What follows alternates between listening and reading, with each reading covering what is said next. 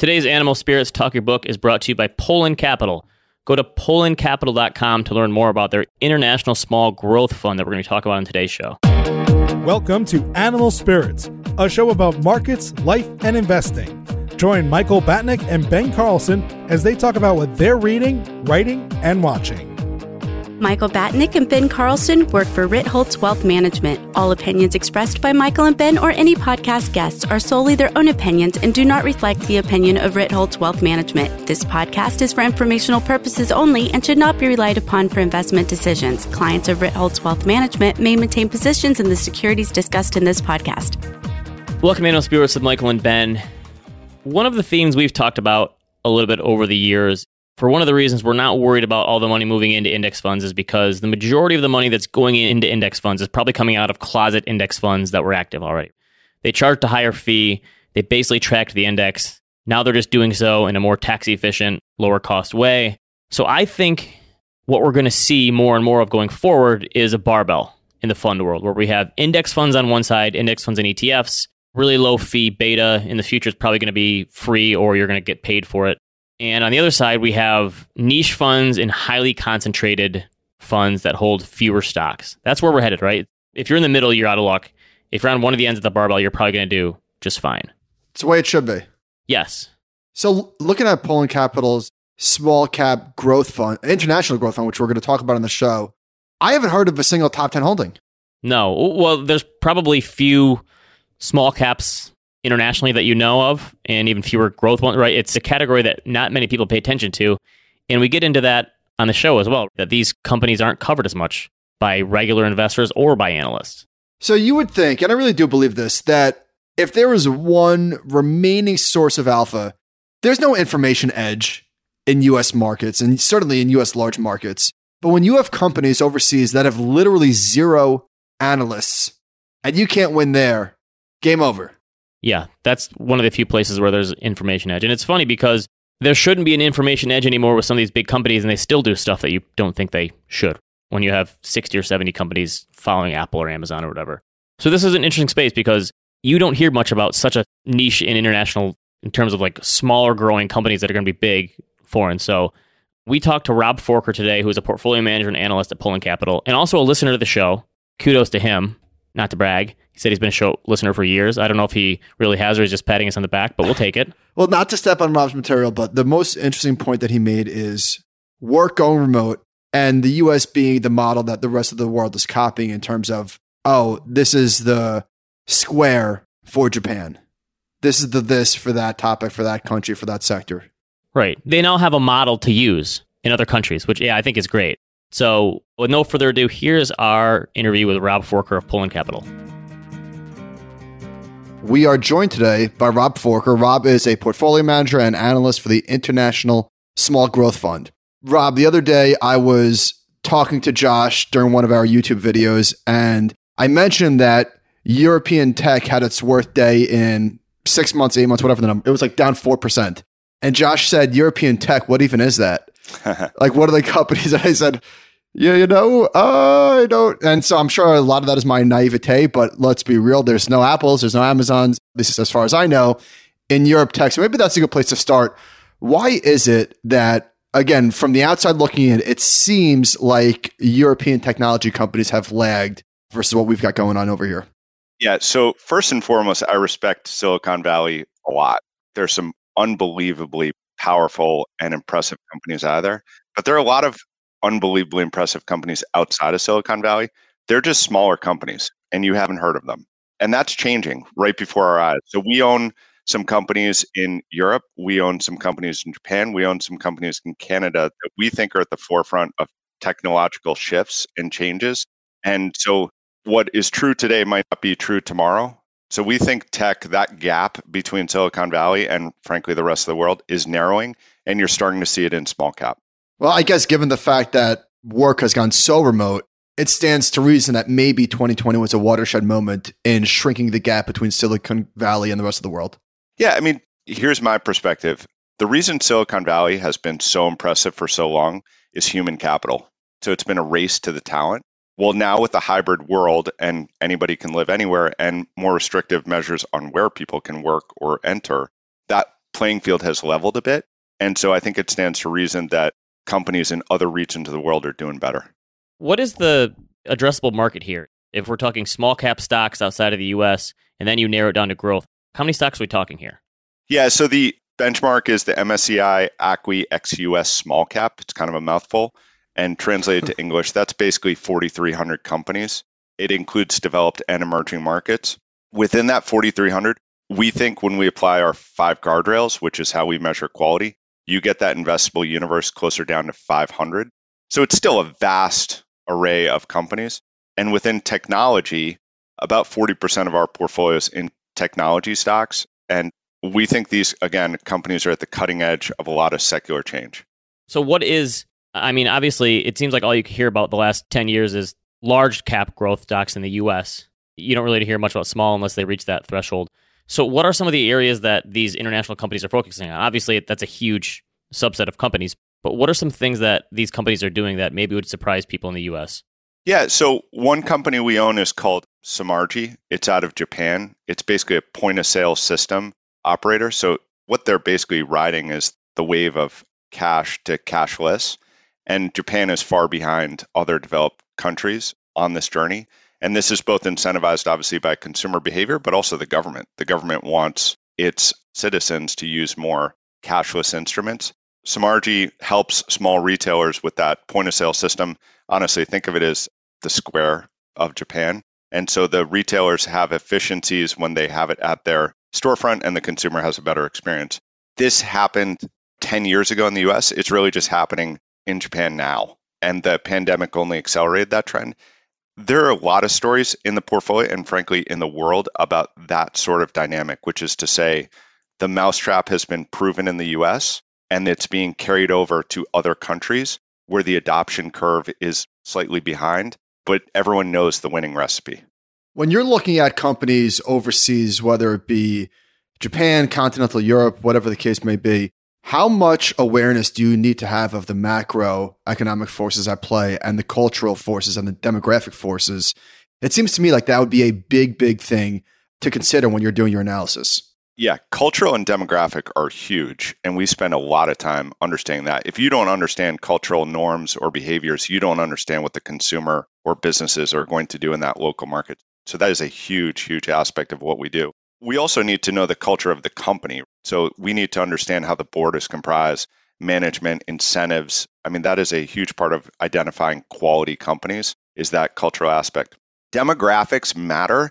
They don't matter as much in small cap, which is to say it's the law of little numbers. So you can have a company like Samargi in Japan that has quote unquote bad demographics, which is to say a shrinking population. And that company can compound its growth at over 40% per annum because it's so early on in the adoption curve of these changes.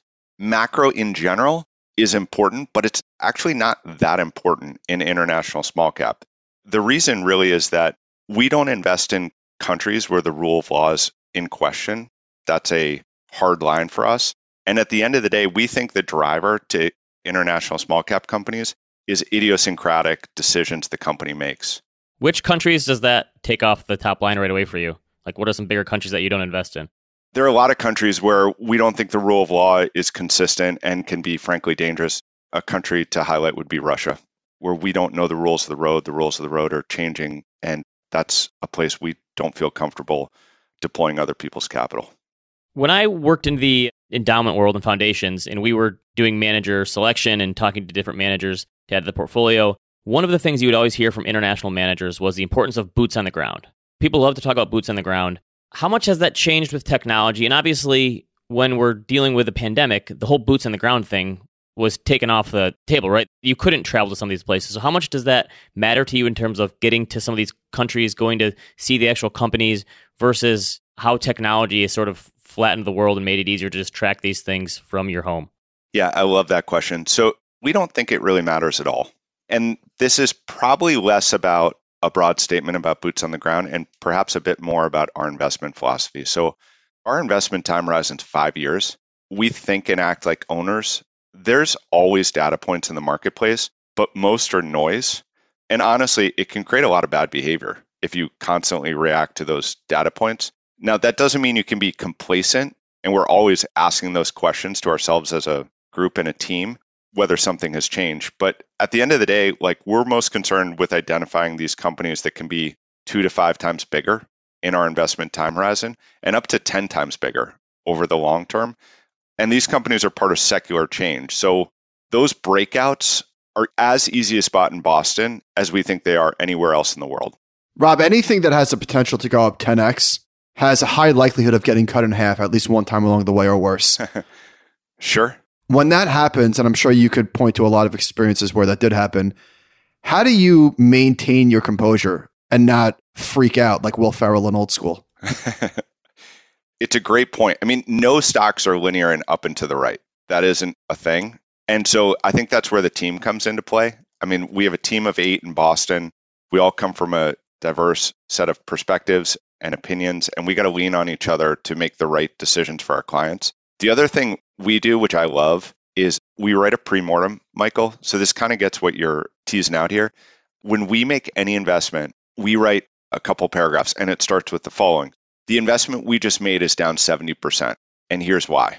And so it's an unemotional state of saying you failed. So the question of failure is not out there. We have accepted that we have done a very bad job at our job, and you envision creatively in a very negative way what could have happened. And so when you do that, it's sort of risk 2.0. So you're thinking about some scenarios that may be tail risks, but you're thinking about them. And we think it leads to better behavior as the company inevitably can have volatility. Just 2 follow-up points on that is that, one, there's a big difference between a company falling 70% from the point that you bought it at versus it falling 70% after it already went up 5x. We anchor to the purchase price, obviously. No doubt. And then number 2, companies don't get cut in half for no reason. It might be an overreaction, but there's always a catalyst of some sort. So how do you, I know this is not a fair question because it's really unanswerable, but how do you know if like this is it, the business is busted versus no, really and truly investors are overreacting? Yeah, I agree. I mean, stocks do not get cut in half for no good reason, and the market's not that dumb, and I don't want to say it ever is. I think it gets back to the team, though. So when we have an investment where the competitive advantage may have narrowed relative to peers, and frankly, what they offer the marketplace is less valued, that's where we do a team review. And so that's where you get everybody in the room. It's frankly like a war room, and you talk about what is potentially disrupting this company. I mean, here's the beauty of what we do. We're looking for disruptors. Our portfolio is littered with disruptors. So I think we're pretty good at identifying the disruptors of the disruptors. I think that's a key edge on what we do. When you get a stock at that point, and this has happened to a bunch of growth stocks in the U.S. right now, the stock market is close to all-time highs, and there are stocks in the U.S. that are down 40, 50, 60% from their highs because they're also up more than the market. At that point, as a portfolio manager, do you have to say we either double down or get out? Is there an option to wait? Like, so if a stock's been cut in half and you still have conviction to hold it, do you have to almost rebalance into that pain? No. And I love that question, and I totally get where it's coming from. I think price is a really important component. I'll be the first to say that. But I think fundamentals matter a whole lot more. And so when you have a longer term time horizon of 5 years, those movements can be very painful. But what matters most, and the question we frankly asked ourselves in March 2020 and April 2020 all the time was, is this company going to be stronger or weaker in 5 years? And when you get that mindset going, I think it really leads to better decisions. Rob, teach me. What'd you say? Teach me. I'm weak in mind.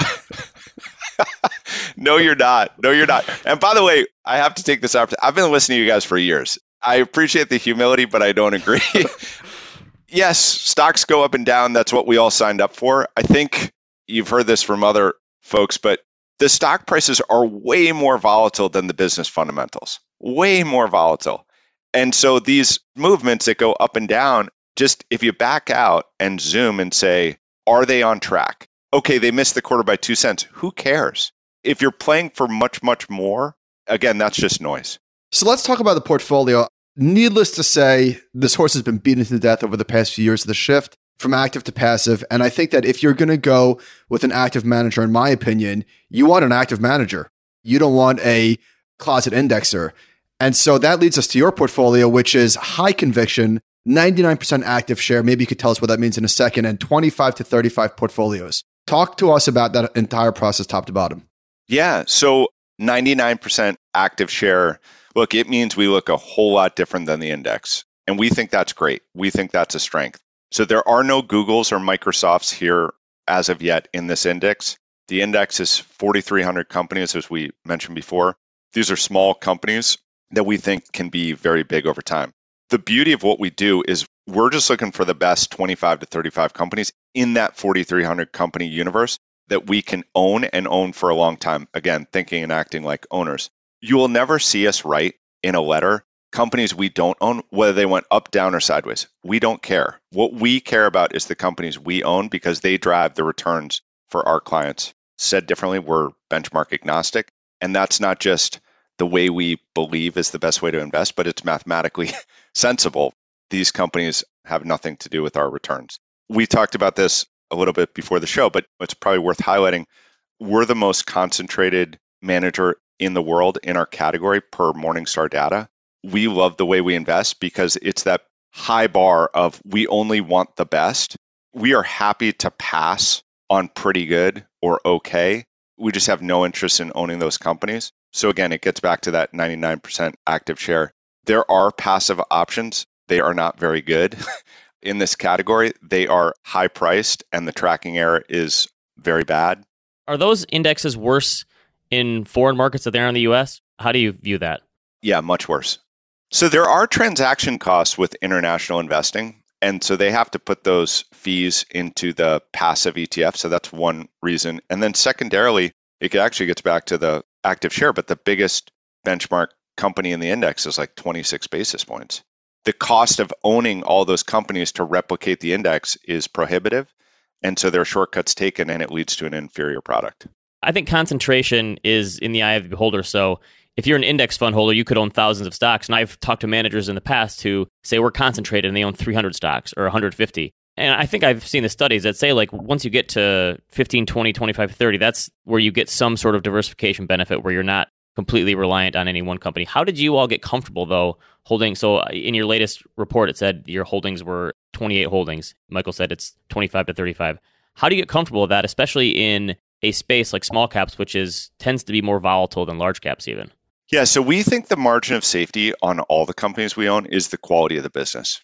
So we think that matters a whole lot more than any other factors. Like you said, Ben, we own 28 companies today. Over time, we think we'll own 25 to 35. Basically, these companies are at the forefront of secular change. And maybe it's worth, backing up and talking about our 5 guardrails. And the reason I'm going to do this is everybody talks about quality. It's become a very overused term in the industry. So we think about 5 guardrails, and we're looking for real organic revenue growth, high and or improving margins, high returns, so think return on equity, abundant cash flow, and a strong balance sheet. That sounds easy. It's not. So a lot of companies in the index have none of those characteristics. So Rob, do you screen those out quantitatively? Exactly. Yeah, so we put a screen on. That's how we get to the 500. Or said differently, invert it, 3,800 companies in the index do not have those 5 characteristics, which is a lot. When you talk about like growth, what are we looking at for the inclusionary screens, whether they're quantitative or qualitative or a combination of the two? Are we looking at earnings growth? Are you looking at user growth? Like what sort of metrics are we looking at? So international investing is a little tricky with data. So there's incomplete data, there's foreign exchange, there's a lot of noise. And it's also probably worth highlighting that we look at valuation last in our process. And that's not only because we think that leads to better behavior as a team, but also because valuation's just flat out wrong most of the time. It'll highlight the inefficiency of the asset class. So of those 4,300 companies, 700 have no sell-side coverage. So there are no estimates. A typical company in the index has about 5 analysts. Compare that to the Russell 2000, which is over 20. And you've got Apple, which you all tell me, but I think they have 65 analysts covering that company. So it's also insane to do valuation first because you don't even know what the E is. And then philosophically, I don't believe it's right to talk about a company's valuation when you don't even know what they do, right? Like, how do you know what it's worth? You're just quoting someone else's flawed earnings estimate. So I think the best way to understand the value of a company is to spend the time to understand it, go through our 5 guardrails, but then more importantly, read the annual report, talk to the company, study the industry. Those are the steps that one needs to take to get that full view of what a company is or isn't worth. Are you looking for like really high, abnormal, astronomic growers, which have I'm guessing, a high tendency to mean revert? Or are you looking for companies that have a sustainable growth rate of, call it high 20%, but not 150% year over year? Like, what are you looking for? Yeah, we're looking for durable, high quality. So it's what you're getting at. Like, to quote Jim Collins, or the 20-mile march.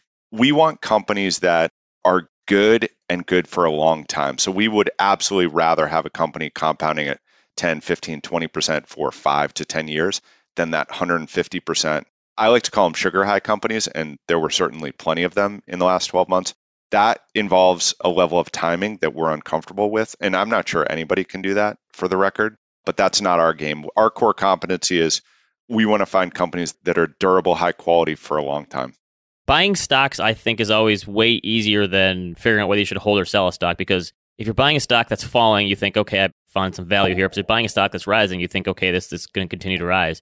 The whole sell discipline idea, you don't see many books written about how or when to sell a stock because it's really hard to know. It's easy with hindsight, but at the time, you don't really know. So how do you determine this? Like, when is it time to either sell a loser, or when is it time to sell a winner and potentially roll into something newer? I mean, is it as simple as company fundamentals? That seems like the hardest question to answer for me as a portfolio manager. Hard question, hard answer, and I completely agree with you. So when we sell a company, we mainly sell it for a few reasons, and it's probably worth going over. But one is what you're alluding to, which is that the competitive advantage has deteriorated. Easier said than done. There's a lot of noise in the marketplace. The second reason is market cap. So the beauty of international small cap is that these companies can grow to be much larger than their current size. And then the third is actually there are a lot of takeouts. So again, a beauty of the asset class. They get either taken private or be swallowed up by a larger corporate. But to get back to the heart of your question, that's why the team's so important. And look, it's really, really difficult. You have to get everyone in a room and you have to talk about whether what you're looking at is noise or it's the death nail. I will say one beauty of the way we invest, and this gets back to owning 25 to 35 companies, is we're okay with saying we don't know. And sometimes it's impossible to know. There's too much going on, and you look at the facts, and it's clear as mud. And the best thing for our investors is to move on, because the world's a really big place, and we can redeploy that capital to a better idea, where the risks are less, the probability of success is much higher, and that's a good outcome. And sure, like we'll look silly if we sell it and it goes straight up, and that's incremental turnover, whatever, but that's just optics. We have to do what's best for the client. Rob, how are clients coming to you to pull in capital? Is this mostly institutional investors? Is it RIAs? Is it a combination? All the above. So the firm is approximately 40 years old. We started primarily with the RIAs. We've since grown out our institutional business more in the last 5 to 10 years. So we're now a balanced firm in terms of asset. And I assume that means separately managed accounts and the mutual fund as well. Exactly. So you have an option for both. Yep. I'm just curious, who do you find is more, obviously you can't bucket everyone, but who generally is more patient as an investor with your fund that could be highly volatile? Is it individuals or is it more institutions? Is it hard to say? There are a few family offices that have already invested, and there are more that are studying the company. And I think it gets back to a longer term time horizon. The endowments have also chatted with us plenty. No one has invested quite yet, but the endowments are very curious. I mean, in some ways, you could argue the way we invest is almost like cheap private equity. So it's extremely low fee, it's liquid, and we own a lot of companies, by the way, that private equity owns as well. And sometimes the private equity companies buy the companies that we own. And then, yes, high net worth for sure. And the high net worth individuals, they are often cross-sell. They own other pull-in strategies and have been very happy for a prolonged period of time. I mean, what I think we've observed thus far is that we're delivering on the pull-in mission statement. So we're preserving and protecting capital in this asset class, which can be a bit more volatile. And you've seen it thus far. The annualized returns of the strategy are over 30%. Upside capture is 107%. Downside capture is 70%. And standard deviation, even though it's a concentrated fund, is lower than the category. And so that resonates with those that say, look, I know the category is perceived to be risky, but we think the way you do it minimizes a lot of those risks and enhances the opportunities, which is to say these small companies in Japan and Germany, et cetera, that you've never heard of that can compound it over 20%. Rob, if people want to learn more about the company and the strategy, where can we send them? Our website. Our website is got a lot of content and would love to have folks visit it. It's Poland Capital. And then the team has a landing page and there's a fact sheet and videos, letters, etc. All right, Rob, this is great. Thank you so much for coming on today. Thank you.